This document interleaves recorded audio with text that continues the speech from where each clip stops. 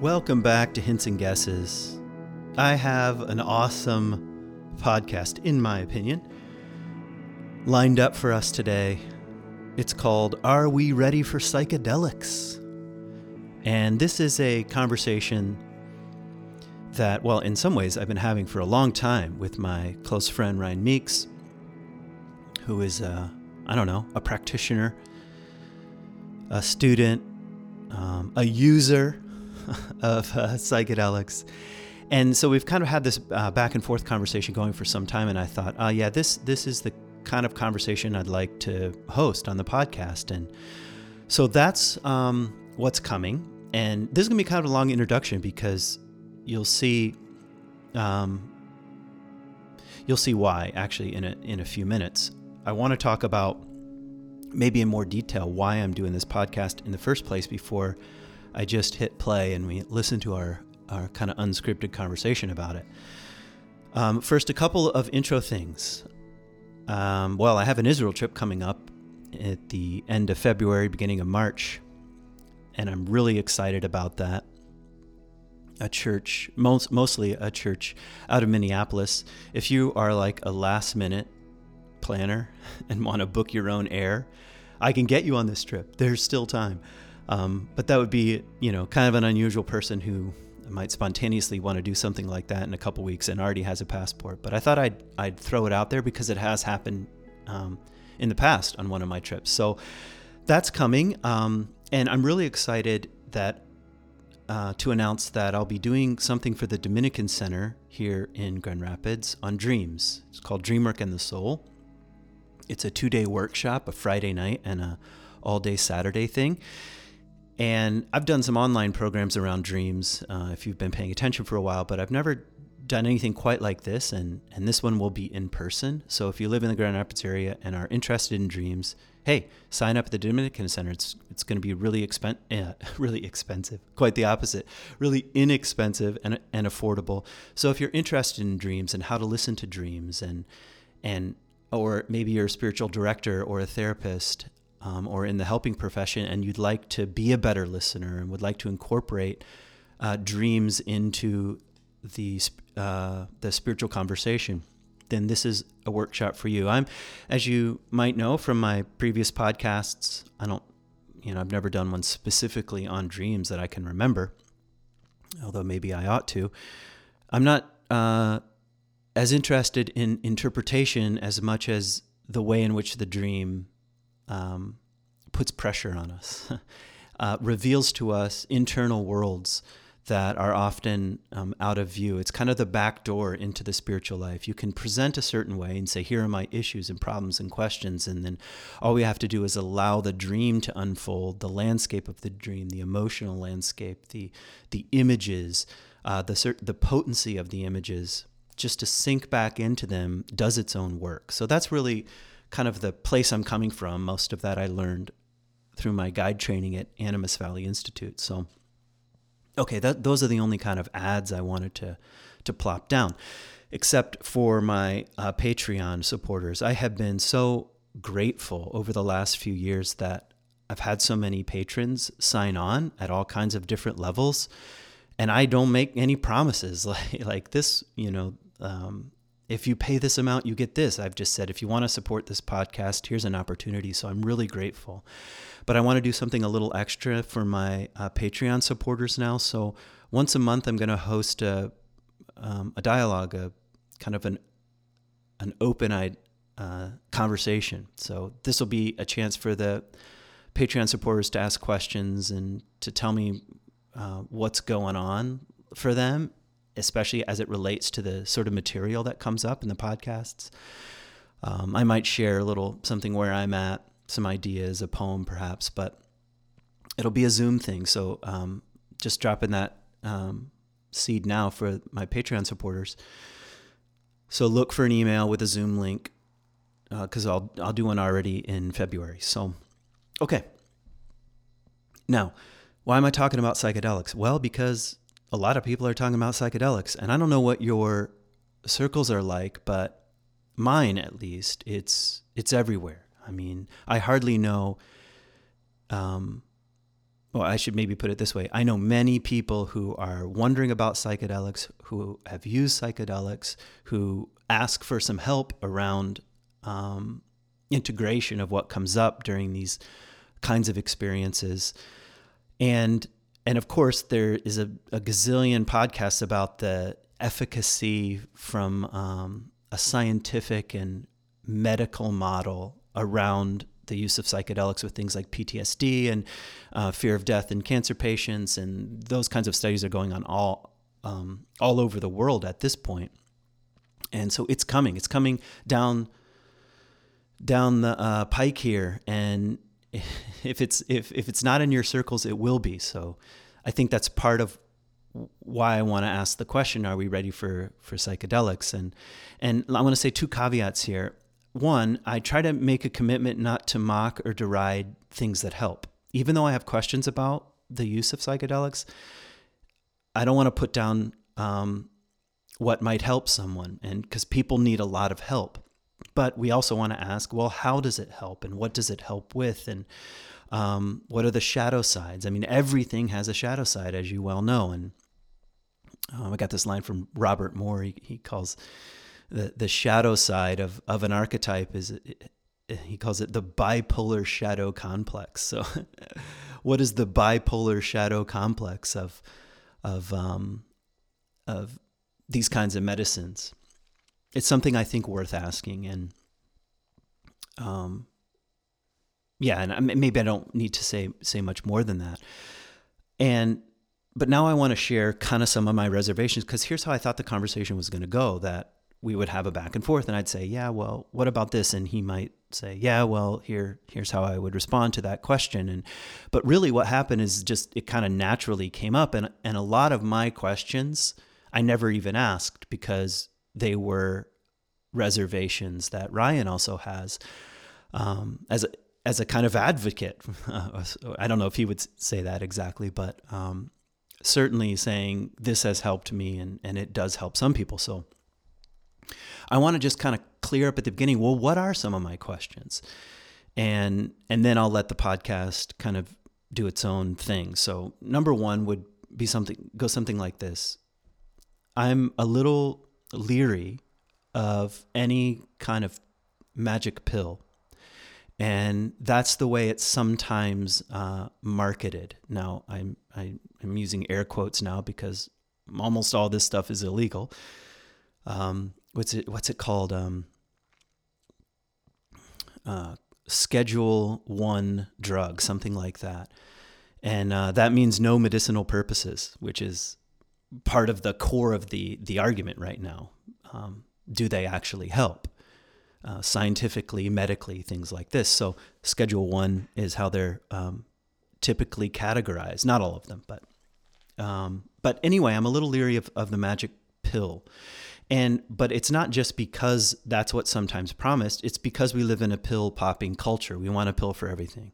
And a lot of, at least what I consider, the very slow, often slow and challenging work of just growing up psychologically and spiritually, I'm a little leery of in a pill popping culture that wants to peddle the next thing. So that's a question I have.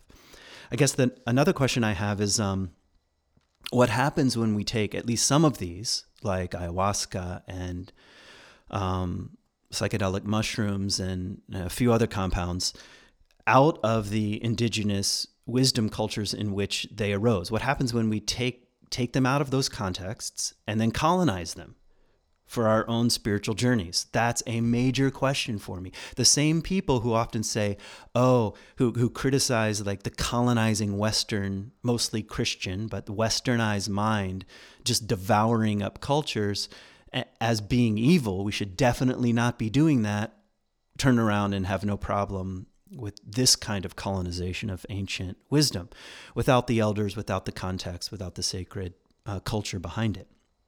Which kind of leads me to another question, which is context matters, like sacred context or medical context. What are we talking about here?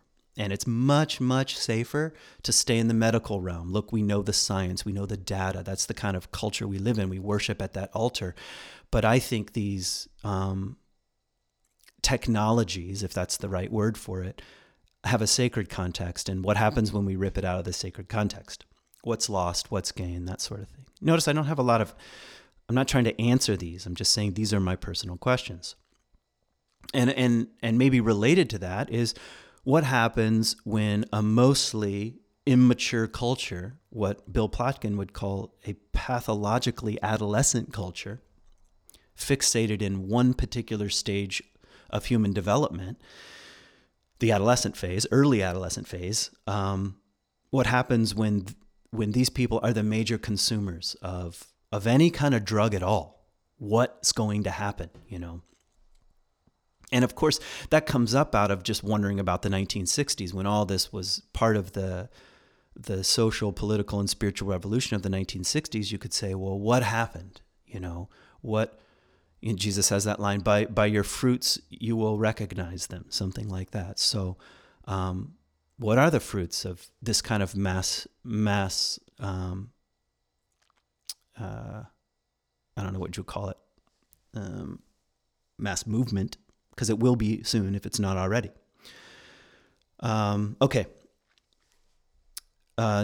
Here's a couple more questions and I'm done.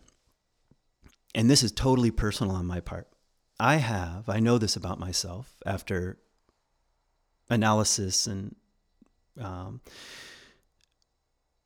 therapy and some pretty profound work at Animas Valley Institute in these kinds of spiritual and psychological intensives, that I have a major escapist complex or subpersonality. I like to hit the escape button. If everybody's gathering somewhere, I want to know where the door is. And if the emotional and psychological pressure goes up, I want to find the release valve. So drugs, for me, I have a drug past, have always been a form of escape. And now escape has its own merits. Sometimes life is hard and we need some coping strategies.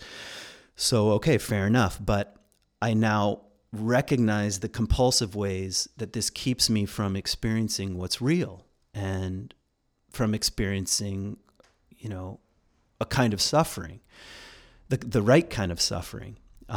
So, all right, how much of this is just wanting to hit the escape button, and how much of is it wanting to go more deeply into my own life? That's a very personal question, but I think it has some kind of like transpersonal implications. You might have to ask the same thing. Okay, and finally, this is my final point. I see, particularly in the Christian contemplative tradition, but I see examples in other faiths or spiritual traditions of what's called the cataphatic and the apophatic way. The cataphatic and the apophatic. So cataphatic means with images and sensations. I'm going to add with images and sensations, concrete. This is you could even put words and doctrines and statements, and this is part of the spiritual life. A cataphatic, concrete, experiential spiritual life. The apophatic is the absence of images and the absence of sensations, the absence of knowledge. This is the more usually thought of as the more mystical side. This is, although both of them, I actually don't buy that. Both have mystical dimensions, the cataphatic and the apophatic, images and the lack of images. So the Dark Night of the Soul, for example, which I did a podcast on, a month or so ago, is really about the absence and the weaning off of images and experiences, especially highly ecstatic experiences of sensation. And that's one of the things that happens with drug use or psychedelics or plant medicine, whatever you want to call it, is a flooding of the ego, an overwhelm of the ego, which has its own merits, but usually often with sensations and experiences and images, if they're certain kinds of psychedelics. So I'm just saying, okay, if that's one half of the spiritual life, what about the apophatic? And it seems like most of us are afraid of the absence, afraid of being weaned. And especially if you have the escapist button, it's like, okay, as I'm being taken off my addiction to images and sensations and experiences, what happens to me? Who am I now? And I just want to say the spiritual tradition presents a kind of caution around this stuff. It's like, okay, this is only one half of a life well lived. So, okay, that's as much as I want to say. That is a very long introduction, which I'm not going to apologize for. Now the conversation is even longer. So I hope you'll listen all the way through. I think we talk about really interesting things, and I hope you'll form your own ideas and thoughts and questions and opinions. I hope you'll hear a few hints and guesses from me and from Ryan about the kind of terrain. We're both interested in the same kinds of things. I take people out and, into the woods, and that is an altered state of consciousness. Fasting for 4 days is an altered state of consciousness. It's not the same kind of, it doesn't have the same effect or the same aim as certain medicines or drugs or things like that. But that's not to say we stand on polar opposite ends of altered states of consciousness. No, we think they have a place in the spiritual life, and the ego does need to be challenged. So anyway, I hope you'll hear a hint, a guess, a clue as you wander further in your own wild and precious life. Thanks for tuning in. That's more fun. Okay. So I guess I can imagine, here's what I imagine. It seems like we can go two directions, and maybe it's like the same direction, kind of like unparalleled tracks. I do want to ask you about what's going on with Ryan Meeks? Like, I want to get into you just a bit of your story and your own unfolding. And I don't know if you ever talk about that, or if you're tired of talking about that, or neither. Yeah, I mean, I sometimes do. I don't spend a ton of time talking about it, but I'm also not like allergic to it. Yeah. Okay.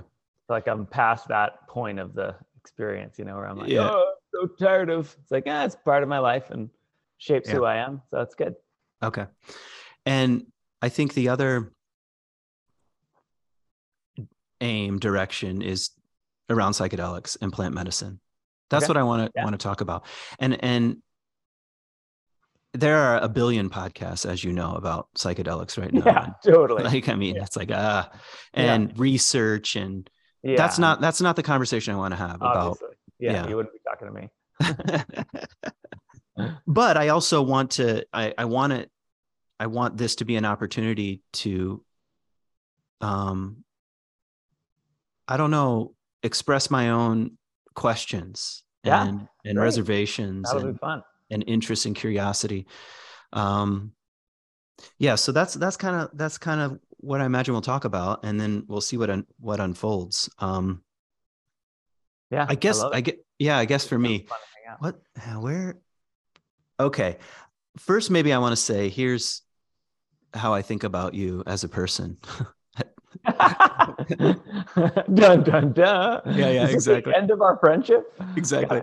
This is. I wanted to confront you, but it seems like you say yes to a podcast. So I do all my confrontations on air now. Yeah. I'm just going around ending relationships left and right. Okay, hit me, Howard Stern. Let's do this. Yeah, no, I was thinking about your astronaut tattoo. If that's what you call it, that's what I call it. And sure. And I've actually always seen you before you had that tattoo as that kind of person, like a person that's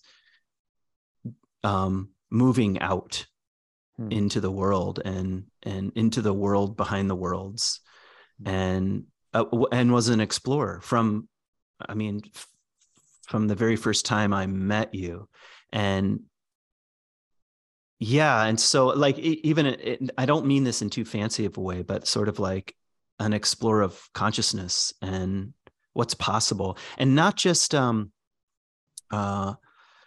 just for the hell of it, but also in at least the way what I've seen, also in what's the right way of saying it, as a student, as a reader, and not just sort of like randomly trying things, but going as far as you can, like putting on your little astronaut hood, hat, helmet thing, and and moving out. So I don't know if you think that's true about yourself. I mean, what would you say? Yeah, I think that's definitely true. I mean, I think one of the first memories I have in my life of like sort of reveling in self-reflexive awareness was like seventh grade. It's not even that interesting of a moment, but I remember in seventh grade being in the backyard of my uncle's house in Oregon. And I was just sort of looping like, oh my God, I'm a sentient being that can reflect on its sentience. And no one else is participating in this movement of my consciousness but myself. But to be able to recognize that without an other, I can still have an othering experience because I can reflect on it. And I was in seventh grade, and I feel like I've just kind of always been asking like what's going on, even though like you, I grew up in a religious house and my dad was a pastor. I wanted to fit into the system of, you know, I guess the metaphysic or whatever, the theology, the structure there. But I had so many stinking questions that at first it sort of made me feel like a junior varsity version. Like here I am, the pastor's kid, and none of the special mystical things are happening to me, but I wanted them. I sincerely wanted them. And so, yeah, I've always been that kind of like an explorer. I'm willing to try stuff. And at first, you know, I did that where I could, and I used the technologies that were afforded to me, and sort of it's a thin band, as you know, in church growth, evangelical Christianity, mystical transcendence technologies. But I for sure was always, you know, interested in maximizing those. And, you know, I still regularly have dreams that are essentially me asking why. Like, why this? Why me? What's happening? What is the world, and who am I? So, yeah, I think that's pretty accurate. Can you give me a dream image? Not that way. Now I'm interested in dreams all of a sudden. I mean, that dream was, in particular, there were two movements. One was me asking a presence that I was aware of, but that had no shape or form. But I knew it was listening or present to me. And that just came out of this like sort of what space I would, I guess, call soul. You know, why this? Why is this sort of this participation in reality necessary? And to what end are we doing this together, you and I? And then it actually pretty hard right turn into an experience that I had with an energy intuitive, who I met when I had cancer, this is the first time I'd ever even given that one thought. And she came into the dream and was like, Ryan, look how far you've come. You know, you used to just be strive. And now, you know, you can just turn to what's nourishing. And as soon as she said the word nourishing in the dream, I felt this energy rise up inside my body and blast through my forehead. And I was having this like euphoric, panicky response to it, like, oh my God, this is it. And then I woke up. That was a pretty powerful dream. Yeah, amazing. It's hard for me not to bite on that, you know. I know. I was thinking like, oh, you're going to go dreams now. We'll be here forever. But yeah, maybe it's worth saying at this point, something about dreams. Like, well, first of all, dreams have been an important part of every spiritual and religious tradition and culture that we know of on the planet until like 5 minutes ago. Yep. And it comes free of charge every night. It's a shifted state of consciousness. It's a different state of consciousness, or it reveals the available planes of the self, or of the others, maybe internal and external, but for sure internal. Yeah. Dreams have been largely my way in to underworld or other worlds, and the biggest surprise of my life, you know. Right. And they're hard to talk about, you know. Like, you know, 10 years ago, if someone were to say, yeah, I basically base my life on dreams, I'd be like, okay, well, yeah, let's not talk again. Yeah. Okay. So, all right, I want to ask you about a certain time in your life, like when you first encountered psychedelics or plant medicine. And I want to know what led up to that. Like, what was happening and why that door? And what was it like walking through that door? Something like that. Yeah. So I would start probably by speeding through high school and the use of drugs in a sort of an infantile, or at least adolescent way. Because it wasn't, I just don't think that it was the same thing as what we're kind of the conversation we're trying to have. So I had done, obviously I was drinking and smoking pot, and I did mushrooms a couple times in high school. But once I was, an adult, and I was sort of through the part of my story that's, really shaped around the mega church and my, what I thought was the sort of the loss of my faith. Drugs came back into my life when it became legal again to procure cannabis in Washington State. And our staff, who many of them are friends of yours now, they were immediately like, so we can smoke weed now, right? Because it's legal. And I remember having a couple of meetings, because this was a big question. And so, eventually we're just like, yeah, just like all the rest of our rules on staff, don't be an idiot. You could drink alcohol, and we're just asking you not to be a fool and hurt yourself or others. So that sort of opened the door for me. And that was the first time I was utilizing any drug for like some inner purposes rather than just, let's use this to escape. And then after I had cancer in 2017, or rather beforehand, it was my mentor, Bruce Sanguin, who said, I think you're ready for ayahuasca. And I'd never even heard of ayahuasca. But I was in a sort of a very much a death season of my life as a pastor and where I was at on my faith journey, that I was like, okay, I need to do this. And then actually you were in town a couple of weeks later, and I had like that cold that wouldn't go away, and ended up long story short, getting diagnosed with Hodgkin's lymphoma. So the trip down to, it was going to be in Mexico to do ayahuasca, had to be postponed because they won't let you do it when you're on chemotherapy. So I had to wait a year. And then finally, when I was cleared, I immediately scheduled a high dose psilocybin journey with my therapist and mentor, Bruce Sanguin, up in Canada. And so I would say that's the beginning of my real, thoughtful, more sacred approach to psychedelics. It started with a high dose psilocybin journey off of Vancouver Island in this little island called Denman Island. And it just absolutely blew my mind.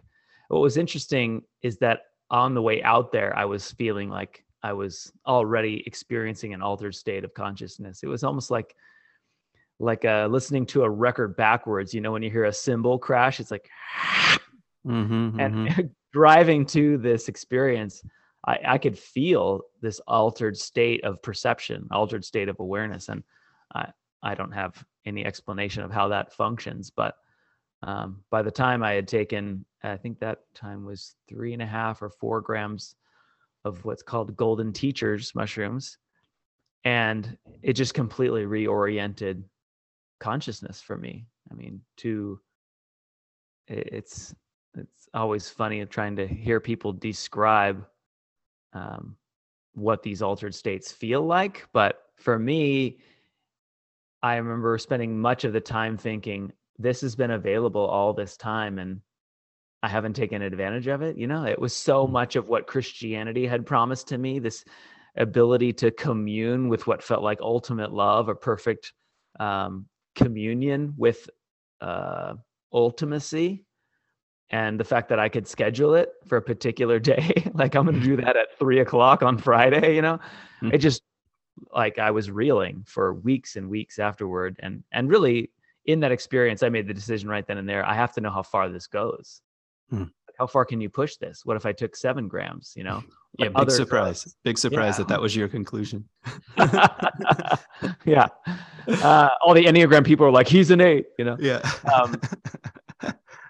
So yeah, that's the beginning. I mean, I can stop there and just say that I knew then and there that this was for me, and that this would be a part of my practice, and further exploration of consciousness. And, you know, before all that, it was like Lectio Divina and centering prayer. And I was using whatever technologies I could get my hands on. And of course, meditation for a long time as well.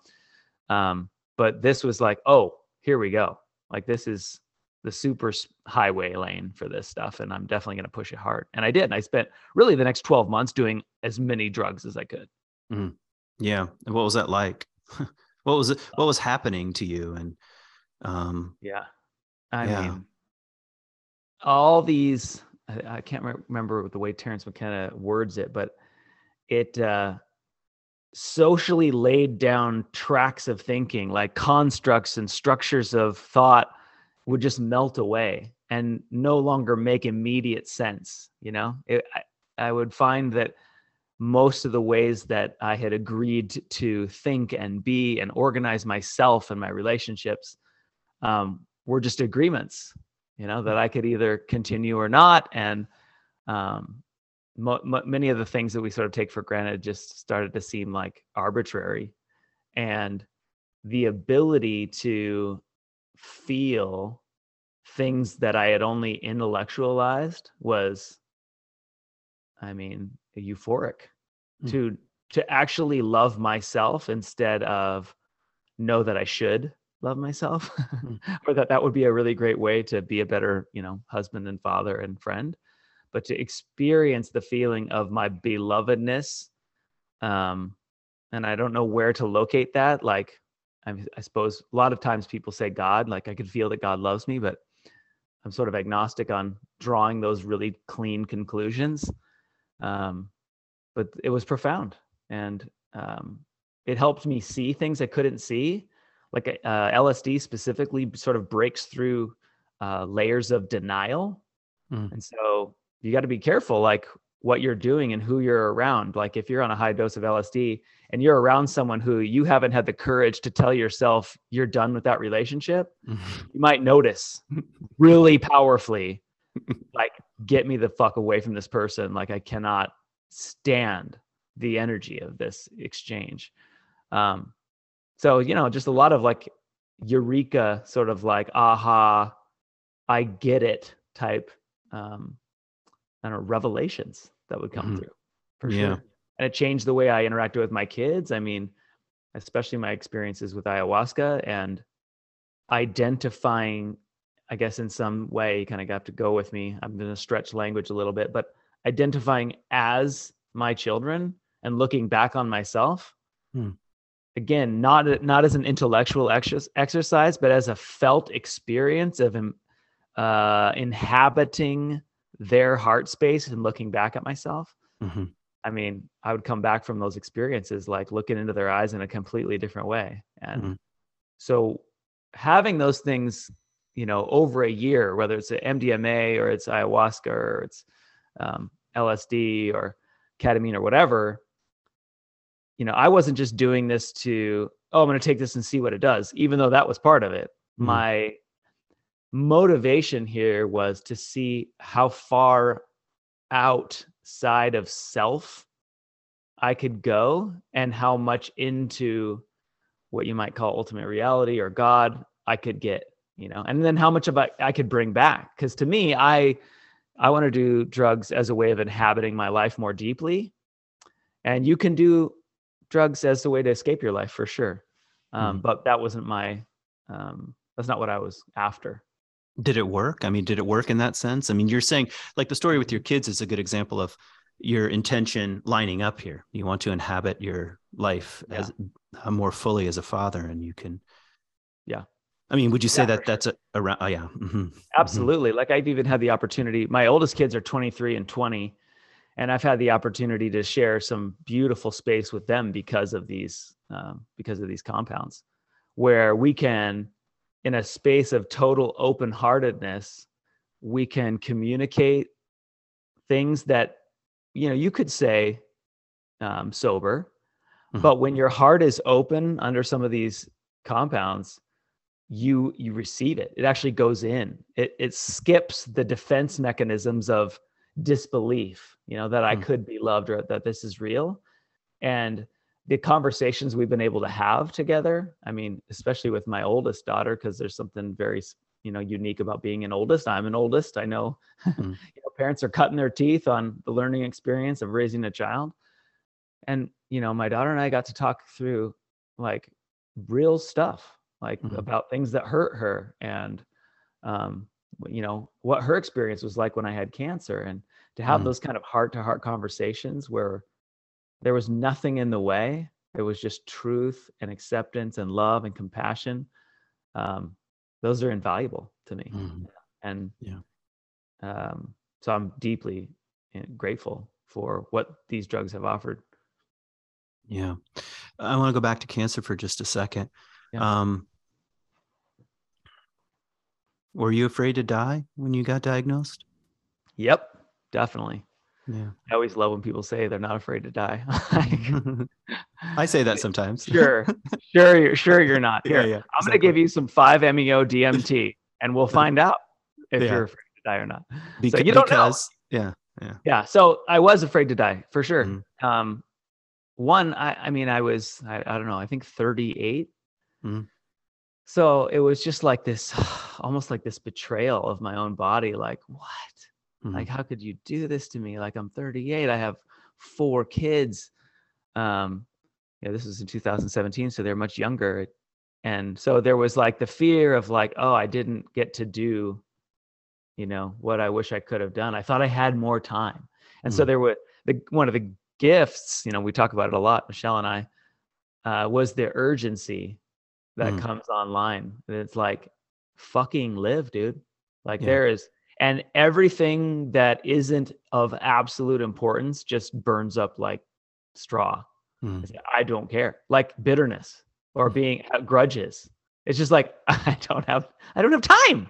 I forgive you all, not because I'm like a spiritual giant, but because I'm not going to waste my time trying to get what I think this person owes me. Like, it's okay. I don't have time, And so that was a beautiful, beautiful gift. But for sure, I remember crying, holding my wife and I, just holding each other on the bed, just being like, okay, we can't future trip on the worst case scenario because right now we're together and I can feel you and I can kiss your lips.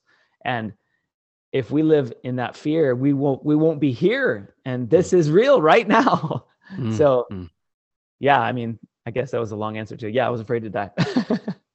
Yeah, no, I'm not even sure why I asked that. Only maybe just because of the relationship between plant medicines and fear of death.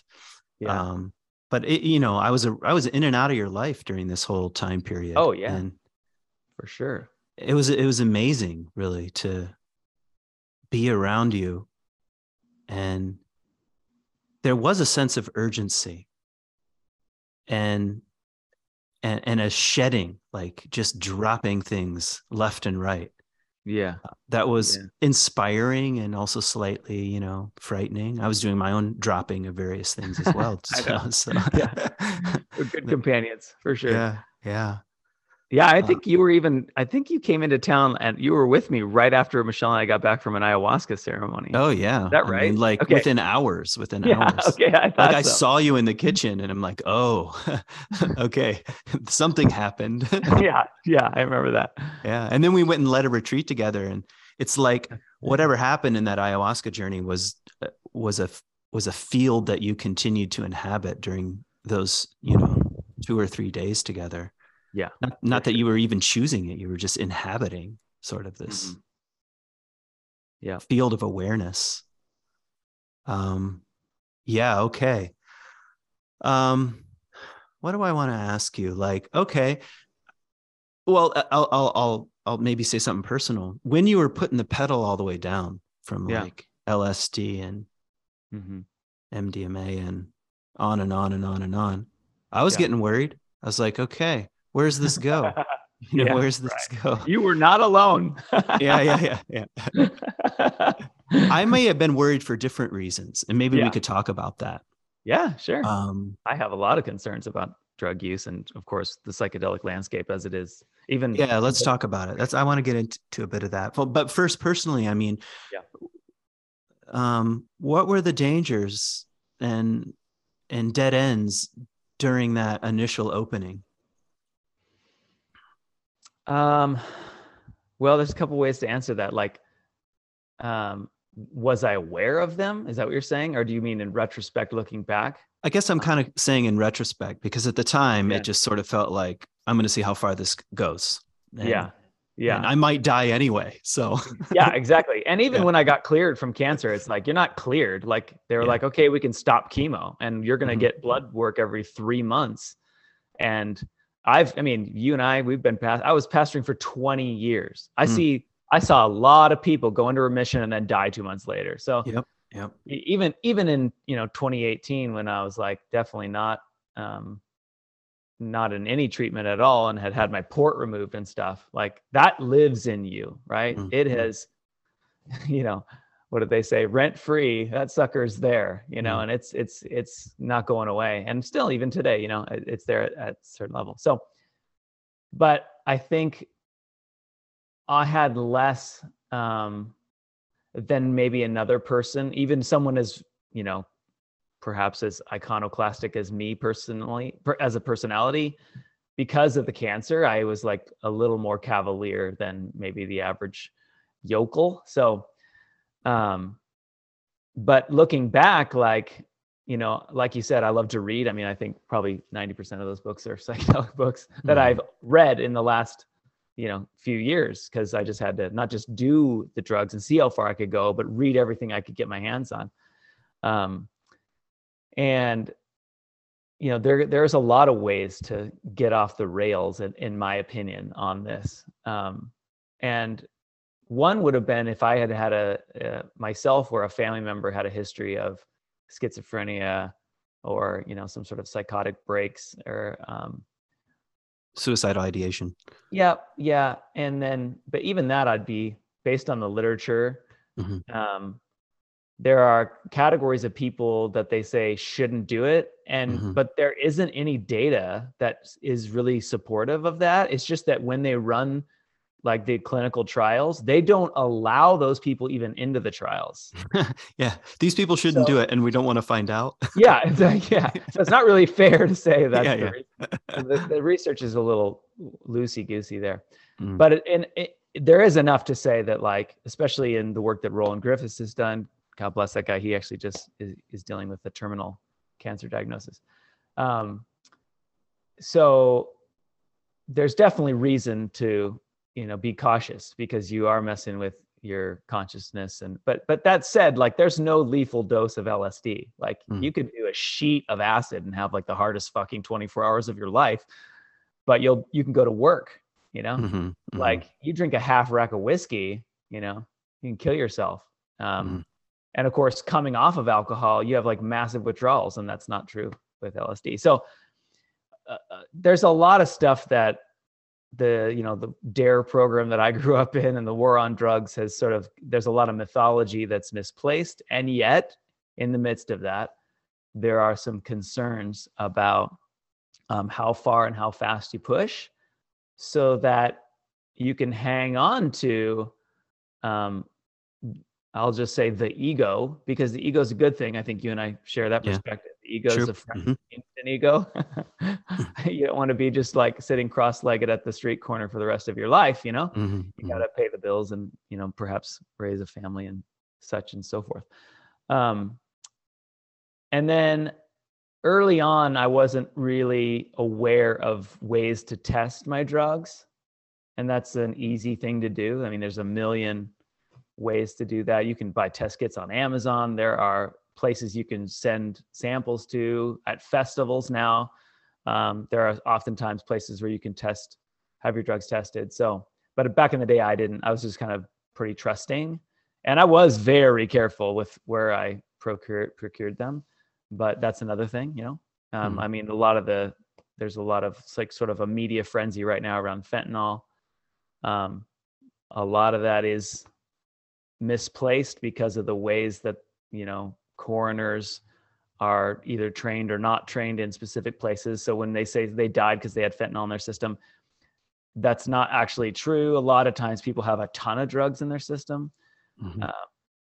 But anyway, there's a lot to say on that, but there are obviously physical concerns, you know, neurological concerns, purity concerns, and then I guess psychological, mental health history, familial history concerns. Mm-hmm. And then one of my sort of rising discomforts with the psychedelic world these days, and all that I've seen over the past few years. Again, I'm not a researcher or a therapist. You know, I'm an ex megachurch pastor who's just been pretty public about his drug use.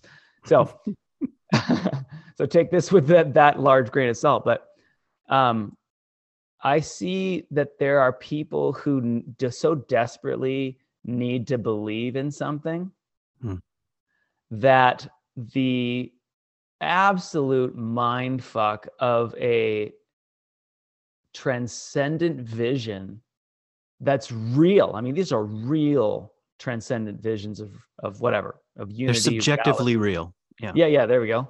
Yeah. That people can get like seeded with ideas about a metaphysic. I see like a lot of like psychedelic dogma rising up in these weird spiritual communities.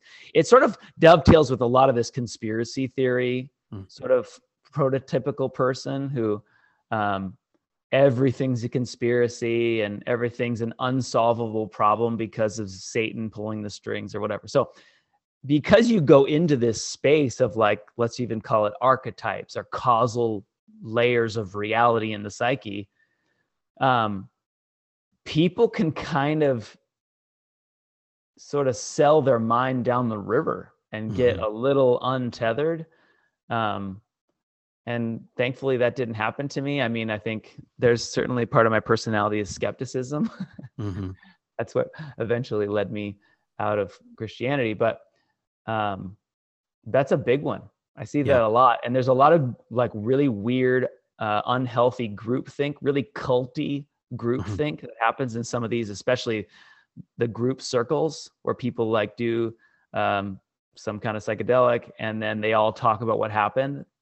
We already know psychologically that is a ton of pressure to fit and conform.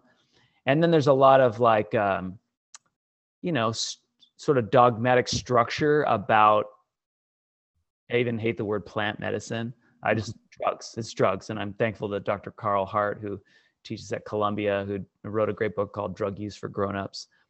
And this is a little side that the psychedelic exceptionalism, like psychedelics are plant medicines, they're not drugs, is really unhelpful language because it's just drugs. They're all drugs. And this is a relief to hear. Yeah. It's another way to, you know, basically say white people drugs are good, you know, keep penalizing what other, I'm not saying that only white people do psychedelics, but you might notice in the psychedelic world, you're going to see a lot of whiteys. Okay. It's a cracker barrel of people in the psychedelic community. And so, yeah, that's a little bit of an aside, but I think it's important that they're all drugs and we're taking them to augment our experience of our life and to transcend, just like someone would want to transcend with a joint, you know, transcend the day, transcend the stress, get into their body, or, you know, whatever it is, cocaine or even heroin. You know, 80% of heroin users are not addicted. You know? There's a lot of bad information out there that has led people, for good reasons, I think, to say psychedelics are special. And so let's be okay with this. And all that does is further stigmatize other drugs and the people who use them as those are the bad druggies. And, you know, whereas 20, 30 years ago, you know, you do psychedelics and you're persona non grata at Thanksgiving, but now you're caring about your mental health. Yeah. Oh man, you opened up a lot of little windows there. Yeah. Okay. Yeah. What do I want to ask you at this point?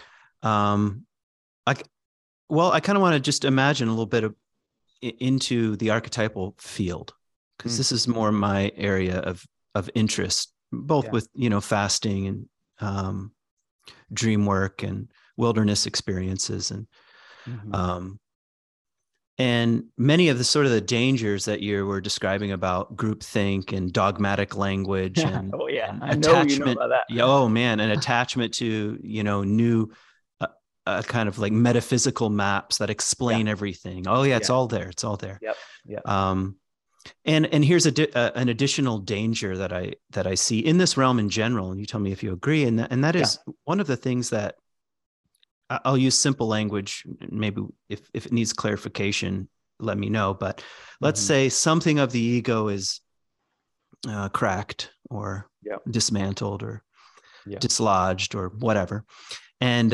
into the deeper realms we go, into the unconscious, and what we meet there though is not personal. It's personal and not personal. Maybe it's both. You meet the personal unconscious, and you Mhm. meet the transpersonal unconscious. You meet the very energies, the very things that people describe when they talk about mushrooms and the interconnected web and feeling a part of that. And it's true. It's true whether you're conscious of it or not.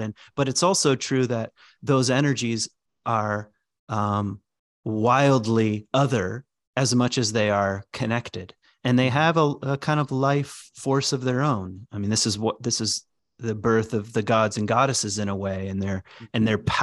powerful beings.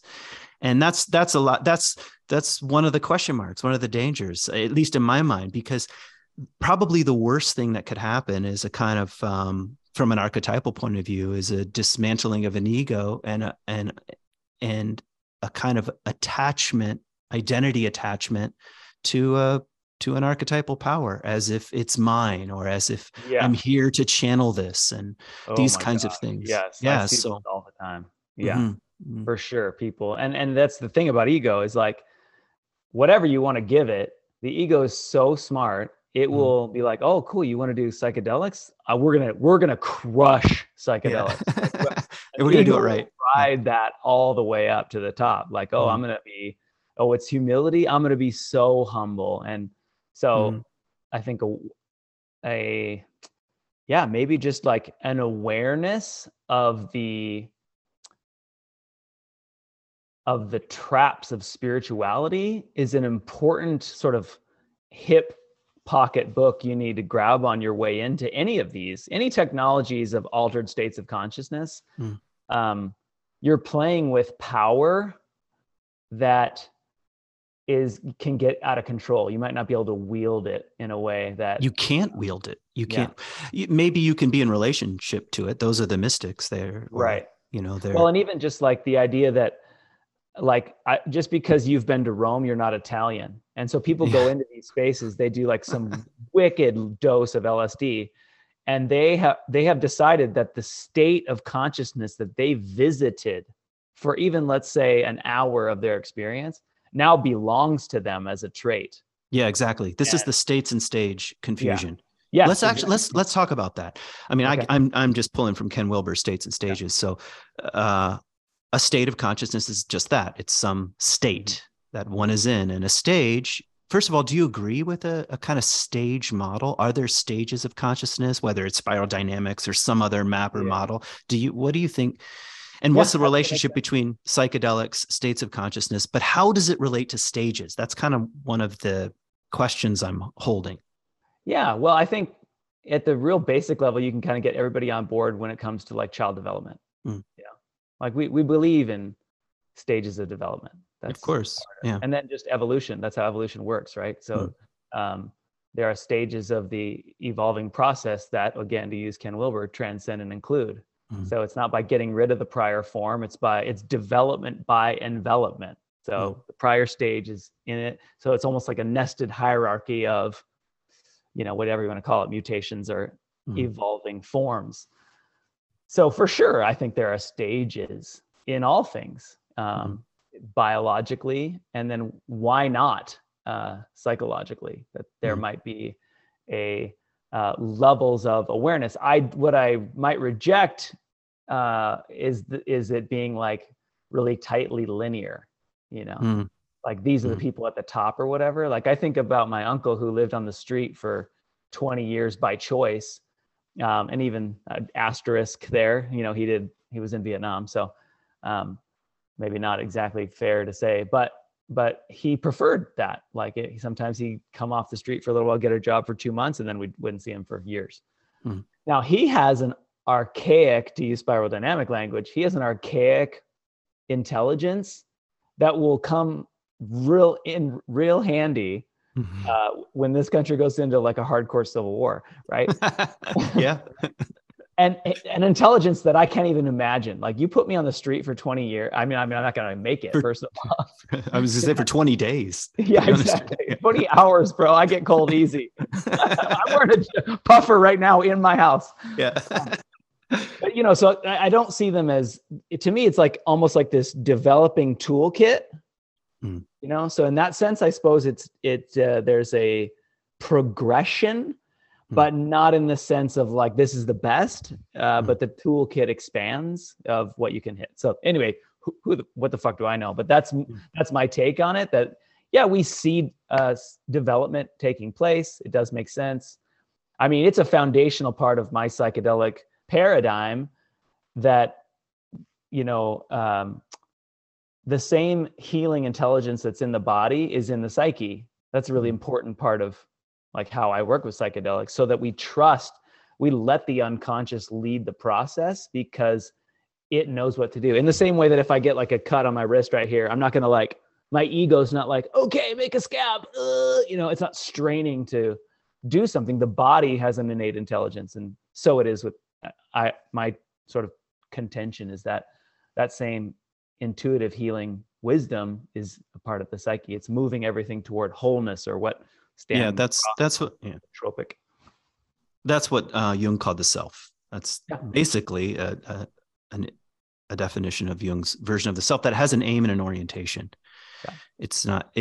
It's funny because the unconscious feels chaotic, and it is chaotic. There is a certain amount of chaos, but there's a kind of ordered chaos. It's not aimless chaos.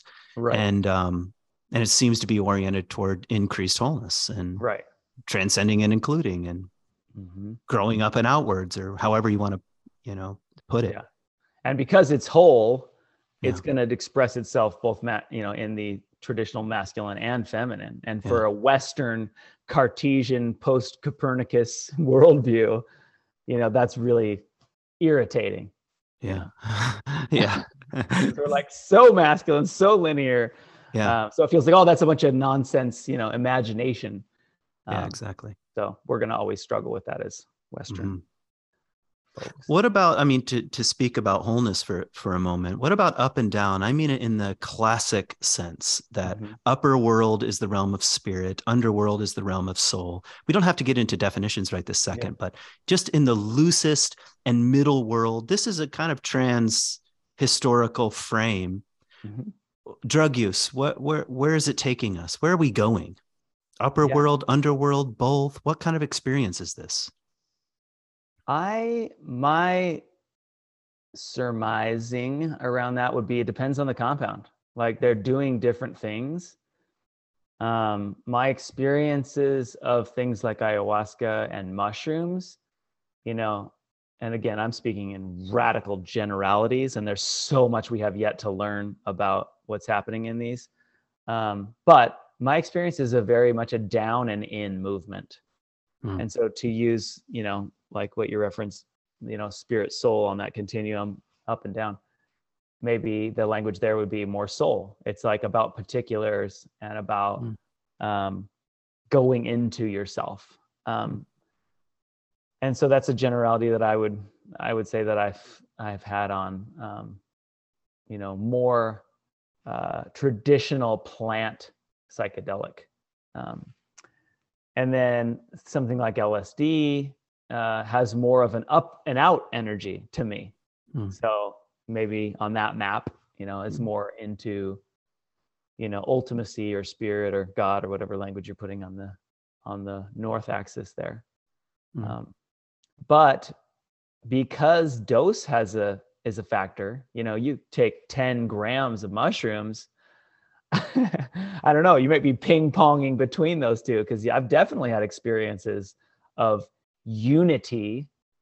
Well, you know what? Even in that sense, though, on really high doses of mushrooms, the unity still had particular. Whereas on something like 5-MeO-DMT, 5-methoxy-dimethyltryptamine, which in the natural world is called Bufal varius, it's the toad one, toad venom.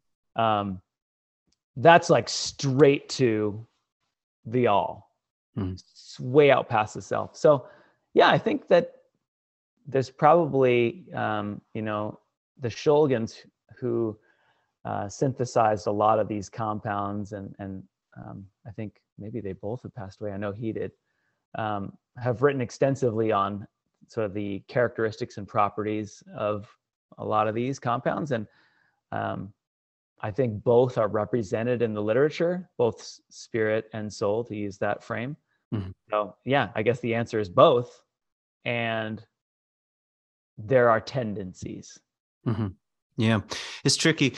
One of my, I have like a running list of personal reservations, and you can ask me what they are if you want.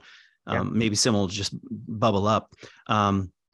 But one of them I wanted to talk about, setting, context, sacred setting. What about the container? What happens when the container is a medical model, or what happens in the Western, when we place these things in the Western consumeristic model? And but it just got a little more complicated in what you were saying, because my general feeling is, for me, I don't feel like this is the right kind of thing for me. And even my analyst was like, don't do psychedelics. Okay. Yeah. And I was like, oh, she's 82. And she said, you already are too open to the collective field.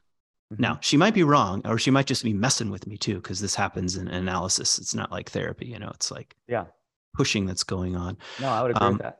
Yeah. So, but in any case, what was becoming complicated is, my general feeling is, if an elder came to me and said, so I don't even know what I mean by that exactly, but that kind of context, and said, here's a ceremony which we invite you into, and I feel called to it. That feels different than a therapeutic setting, or someone that just returned from the Amazon 5 minutes ago and is a shaman.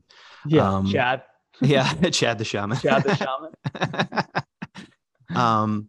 But you're also talking about chemicals that have been isolated. You're not just talking about, quote, plant medicines. There are these realms. There are traditional medicines, and there are things like LSD. So, and who's the elder for LSD? Right. Yeah. There's a lot of, some are held really, I've done ayahuasca a number of times. I don't ever facilitate ayahuasca. I feel like it's really clearly held in an indigenous tradition. And like you, I worry about some of this context stuff. Like ayahuasca, these are, traditionally happening in communities of people who live their whole lives together. They're small communities. And so there's already the idea of integration is a big deal right now in psychedelic land.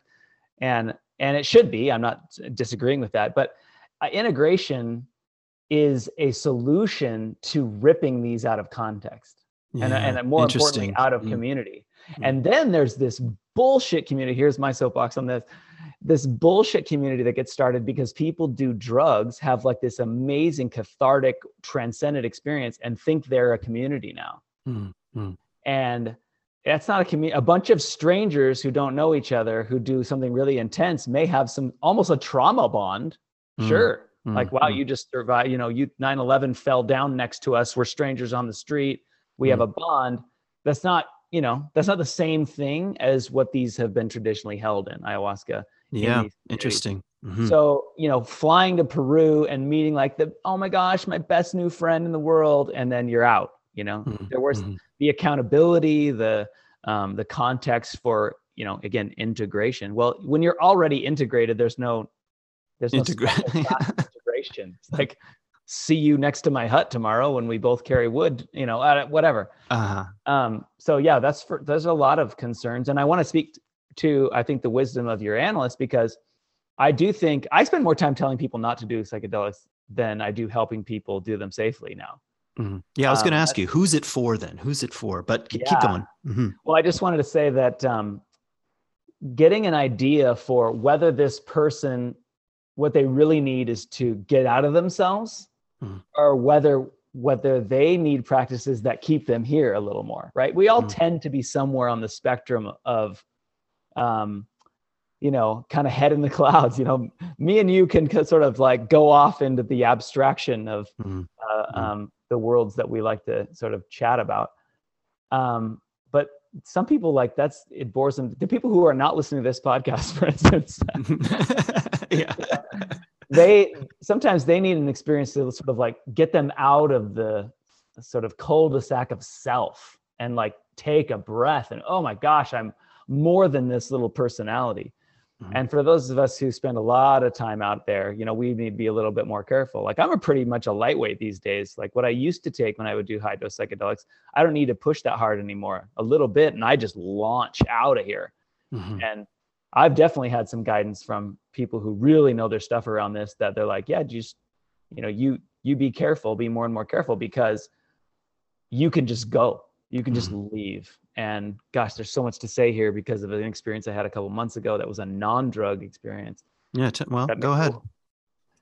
Well, yeah. So my favorite experience is that 5-MeO DMT, which is the synthetic form of the toad. And the reason for that is ecologically, it's really harmful to be farming these toads. They're already in a tough spot and being encroached on every day. So I do synthetic 5-MeO DMT, and the experience of just getting blasted out of the self into the unity has been some of the most like healing and mystical experiences of my life. But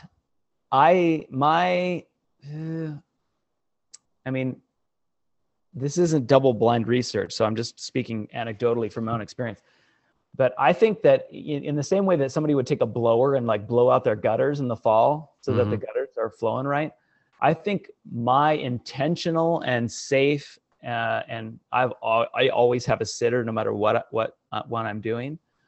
I've really cleared, maybe what some people might call blocks, or speaking the language of the body keeps the score of some of these sort of somatic holdings of trauma or painful experience.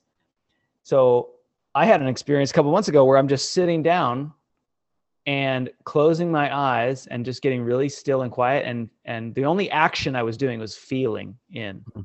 And every time I felt a little bit of tenseness, I would just breathe in and relax that space a little bit more. And I'm sitting spines upright. And out of nowhere, totally sober, my eyes were open, and then I wasn't seeing the room at all anymore. What I was seeing was what I see on 5-MeO DMT, which is this radiant white light that also simultaneously has all the colors in it at the same time. And I know somehow this it's formless, but it's rolling up my spine and then blasting through the top of my head like this warm liquid fountain of light. And basically it's like orgasmic. Like I'm just like, I can't help, I'm listening and I can hear myself saying, oh my God, oh my God, oh my God. And it's going on for like a minute. And then as soon as it sort of dies down, or the fountain sort of isn't rising high enough to be coming out of my head, I just burst into tears, like weeping. Now I've seen those kinds of experiences and had those kinds of experiences on high dose psychedelics, but never in a situation where like none of that was happening. And I'm of the mind at this point that I have opened a channel to experience something that is endogenous to the human body of energy. I mean, I am not woo-woo kind of person. So I don't know what kind of word to use here, but I've heard in Chinese medicine, qi. I'm not worried about any of the language. I had an experience of a powerful energy of light that I simultaneously knew and experienced as perfect unconditional love pouring through me. And the relief was like, for one, as somebody who, grew up in Christianity and sort of lost his faith there and then found psychedelics and was like, I don't know what's happening here, but this is healing. I still don't know what God means. And then to have that sober, because I didn't think that could happen. And I've read all the literature on the, people's mystical experiences. And, but, it always seemed like that's somebody else and they're probably lying. Now I'm in a place where a couple months ago, now my whole metaphysic is fucked again. Because I'm like, okay, now that's a thing. Like that can happen. And I don't know what it is or how to create it. 2 times since then, I have intentionally and deliberately tried to access that and had it happen again, although it was in a less of an explosion and more of a gradual opening. Hard, again, these things are impossible to describe, but once I found I don't know what I found, but the last thing that needed the last little Velcro hook then it was like everything just expanded infinitely. Like the self or awareness itself just blew way past Ryan and out. So I don't know what to do with that. I don't know what that is. I don't know what it's amazing and it was cathartic. But one of my concerns about psychedelic work, just like drug use or church services or these weekend retreats for the divine masculine, is hey now. Well, this is totally not you, but it's the addiction to the cathartic moment. Yeah, no kidding. Yeah. This weird thing that's like, well, if somebody balls their face off or has a psychological crack, that's then we're really doing it. Yeah. And I'm like, I don't buy that shit at all. I know people who have done hundreds of ayahuasca ceremonies and they lack basic integrity. Yeah, I know people like that too. That's one of the criticisms. Like time will tell how transformed you are. But that's not a critique of, let's say, your divine masculine retreat or psychedelics any more than it's a critique of a monastic silent retreat because someone went on a silent retreat and is a dick. Like that person's a dick. It's not the monk's problem. It's not meditation's failure. It's not psychedelics don't work. Like there's no magical cure. And that's another one of my concerns with. Yeah, exactly. Yeah. Is like that's now on my list. Like, ooh, this is going to heal you of your depression, whatever.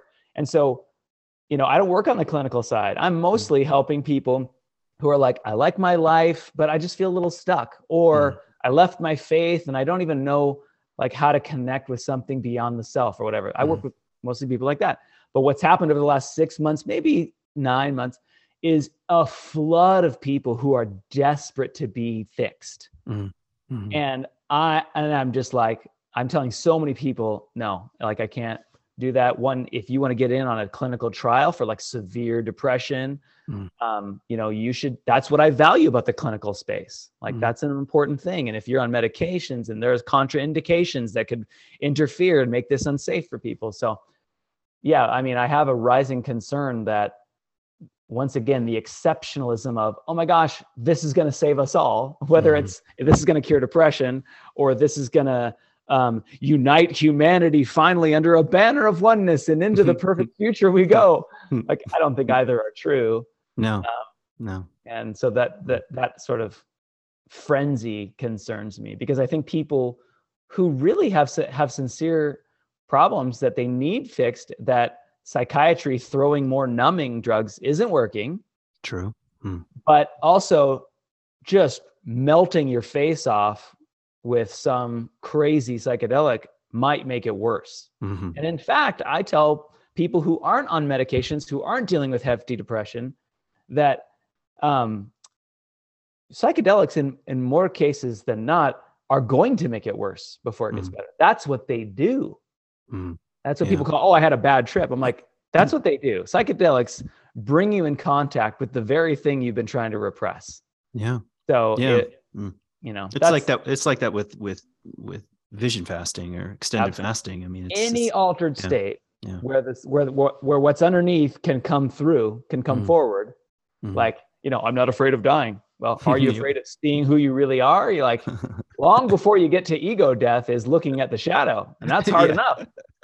Yeah. Most people run away. That's it. Yeah. Yeah.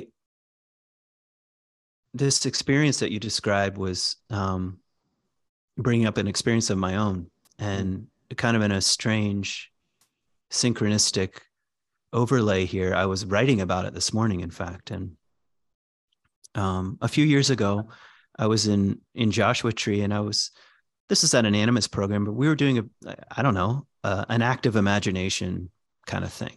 Right? Yeah. Or just close your eyes and sinking into the earth and this sort of thing. And I was just participating and sinking down through the fissures and in the rocks and past the roots. And I came into like a lake sort of stars. That was the image. I was in a lake of stars, and there were stars above and stars below. And it actually reminded me, not in the moment, but as I was writing this morning, of visiting the pyramids in Egypt, because they're trickstery places. Like what's above is you descend into a pyramid. You don't ascend, which is very strange. You look at it and you think, what's inside this massive monstrosity? But it's like an underworld thing. You go down, and in the very bottom of this tomb I visited, I climbed into the sarcophagus. That you're not supposed to do this. There was like a guard there, but he wasn't looking. I climbed in, and I laid down in the sarcophagus and looked up, and the ceiling was painted with stars, and it took my breath away. Like it brought tears to my eyes. It was so unexpected, because I was like a graduate student just trying to be like kind of funny, like, wouldn't it be funny if I climbed and laid down where the Pharaoh was, that kind of thing. Anyway, this just, I wouldn't call it an aside, but it was this kind of thing. I was back in that space, stars above, stars below. And I felt like a kind of mummy that was sort of wrapped up. And I kind of half had a thought, and the thought was something like, this is what people are talking about when they say things like, I'm okay with death. I actually felt like I could stop breathing. Like it's as if I had conscious control over it, which sounds sort of like a little insane, but I was like, oh, I could stop here. I could cease, and it would be a kind of rest. That was, it was a kind of half conscious thought. And suddenly, I sat straight up, like something forced me to sit up. And by the way, no one is leading me at this. I said it started with an active imagination thing. That's gone. I don't know what happened. Just that person is not there anymore. And I'm sitting up. I can feel my body sitting up, and everything goes white. That's what reminded me of what you were saying before. Like everything, there is no color. There's no image. There's not a single image for me to focus on. There is no such thing as focus at this point. And I can feel something similar to what you were describing, a kind of current that was coming up through the ground, like sort of through the center of my body and up through my heart space, and then out the top of my head, and then arcing to the right and left, like just up and out, and then back down again, like almost like wings of a moth, like sort of opening and closing or something like that, but back down again and up back as a kind of like circle in a way.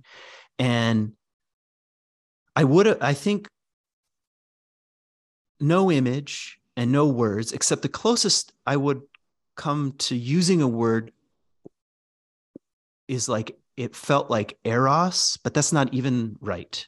And all I mean by eros is like a kind of life energy. Sure. I was like, this is the thing that of which I am a part and is also moving things. And it's not personal. Right. I'm not in charge here. I'm not, and all it was doing was sort of being itself, and I could consent or not consent. That was sort of the feeling. I could just let it happen, but it made me physically shake. Like, it made me cry, but also when it was over, and it was like, when it was over, it was over. It was done. I was like shaking, kind of like an animal, like, and I was scared. but also not that scared. It was a combination. The only thing that happened that was kind of funny is right at the end, right as I was coming out of this space, I heard a crow or a raven land in a tree near my head. Like, I think it was actually there. It's not like I was checking, because I could hear it's like little guttural sounds, like, oh, they make these weird noises, and I felt like it was saying we're all going to die, and which made me smile a little bit. It made me smile. And then it was over. And yeah, what is that? I have no idea what that is. And I also want to ask, what is that for? And maybe that's not even the right question, but no, it's definitely the question. I mean, okay. at least our stage, right? Like some grand master above us is like, oh, that's a silly question. But for for us, the question you have at whatever stage you're in is the question. And for sure, like, because of how we've both seen, whether it's in Christianity, the catharsis being equated with the transformation, we're skeptical even of our own mystical experiences of absolute transcendence. So what? Yeah. And I think that's an important question, because I mean, I've scoured, like I've read a lot on the Kundalini, and it sounds a lot like what I hear being described about Kundalini energy. But again, after having grown up in places that tell me about the Holy Spirit and all these things, like I'm seeing these things sort of map on, in a sense, not that they fit perfectly, but that like everyone seems to be describing an experience that it's familiar. Like, this is a thing that people have had, and there are various technologies and ways into this. And at the most basic level, it's a positive experience that you would like to have again. I'm guessing, yeah. I don't have again is an odd way of putting it. I'm not sure. I don't know if I need another one. I mean, no. I don't mean need. Would you be like, oh, that'd be cool? I would enjoy like feeling that again at some point. I would be open to receiving that kind of gift. Yeah. And that's about all I would say about it. It's funny because now that I'm talking about it, it feels like it comes with some responsibility. But I don't know exactly what I mean by that. I feel like it just comes with some responsibility. I think what am I responsible to be in a kind of prayerful relationship with this kind of mystery? That just irritates me.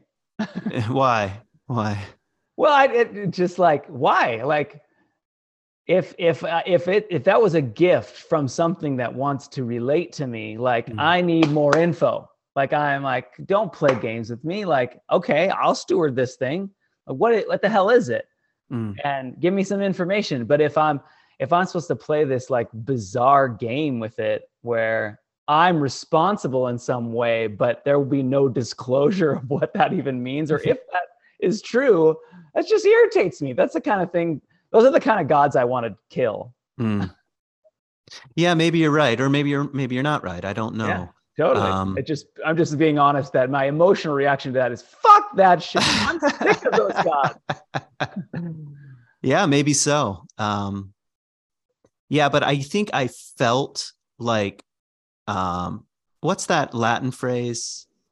Exodus, reditus, like all things come from God, all things return to God. I mean, what I mean by prayer is just posture. That's all I mean. Sure. Like, who am I marching around the world? Maybe that's what I mean. That's what I'm responsible is to quit marching around the world like I know what I'm talking about, or something like that. That's fair. That's fair, because I feel that sense about my own life. Like, that's why I keep asking why, because I want to, I want to take responsibility for my life. So I think I can make some room for that. Yeah. Because we had this experience of grace. Even, I mean, I've reached out to like people who I respect as spiritual teachers who are even in traditions I don't have a lot of information about. But in most of them, if I put them all together, what they said was that was the experience of grace, and you just had to be grateful for it, which still is not enough for me. It bothers me, but I can see what you're saying there. Yeah, and also I don't want to fall in love. One of the things I learned this year from St. John of the Cross. So he's the one that has the Dark Night. Yeah. Yeah, absolutely. And and and this is relevant to the terrain we're in anyway. Yeah. So the way he describes the Dark Knight is not what most people mean by the Dark Knight, which they mean is kind of like, I felt low about my worldview collapsing. Okay. Yeah, totally. What he says is that God begins to wean us from God. And that I think is the phrase that is so troubling. And he also says, of all images and of all sensations. Now he's a monk, so it's like they're already oriented toward the letting go of things. But I just wonder, what is that? I mean, that seems like two poles here. If drugs and psychedelics are a flooding of sensation and experience, there is the opposite pole, which is the Dark Knight. And they seem like, okay, here are the two twins. These are the two twins of consciousness in a way. And what is the relationship between the two? And I don't want to run after one or the other, but there is a danger, of course, it just falling in love with images and sensations. And I want this thing again. I want to go back to Joshua Tree, and I'm going to lay down right where I was and do it again. And totally. I think it's the same issues in relationships. I mean, take drugs out of it. This is why people go from relationship to relationship. Oh, I fell out of love with my spouse or whatever. The sex sucks. And so I need to get back to what it felt like when we first were in a relationship. So there's an addiction to a particular zone of the development of the relationship of love. That's all I equate as valuable. So yeah, I 100% agree with you. It just, that applies everywhere. Yeah. Well, this is why we need, I was going to say elders. Yeah, for sure. And structures and institutions. Exactly. Because we're opening it's Indiana Jones at the end of the movie, and we've opened up the Ark of the Covenant, and everyone's faces are going to start melting off. Dude. Yeah, exactly. There's no container because we've right.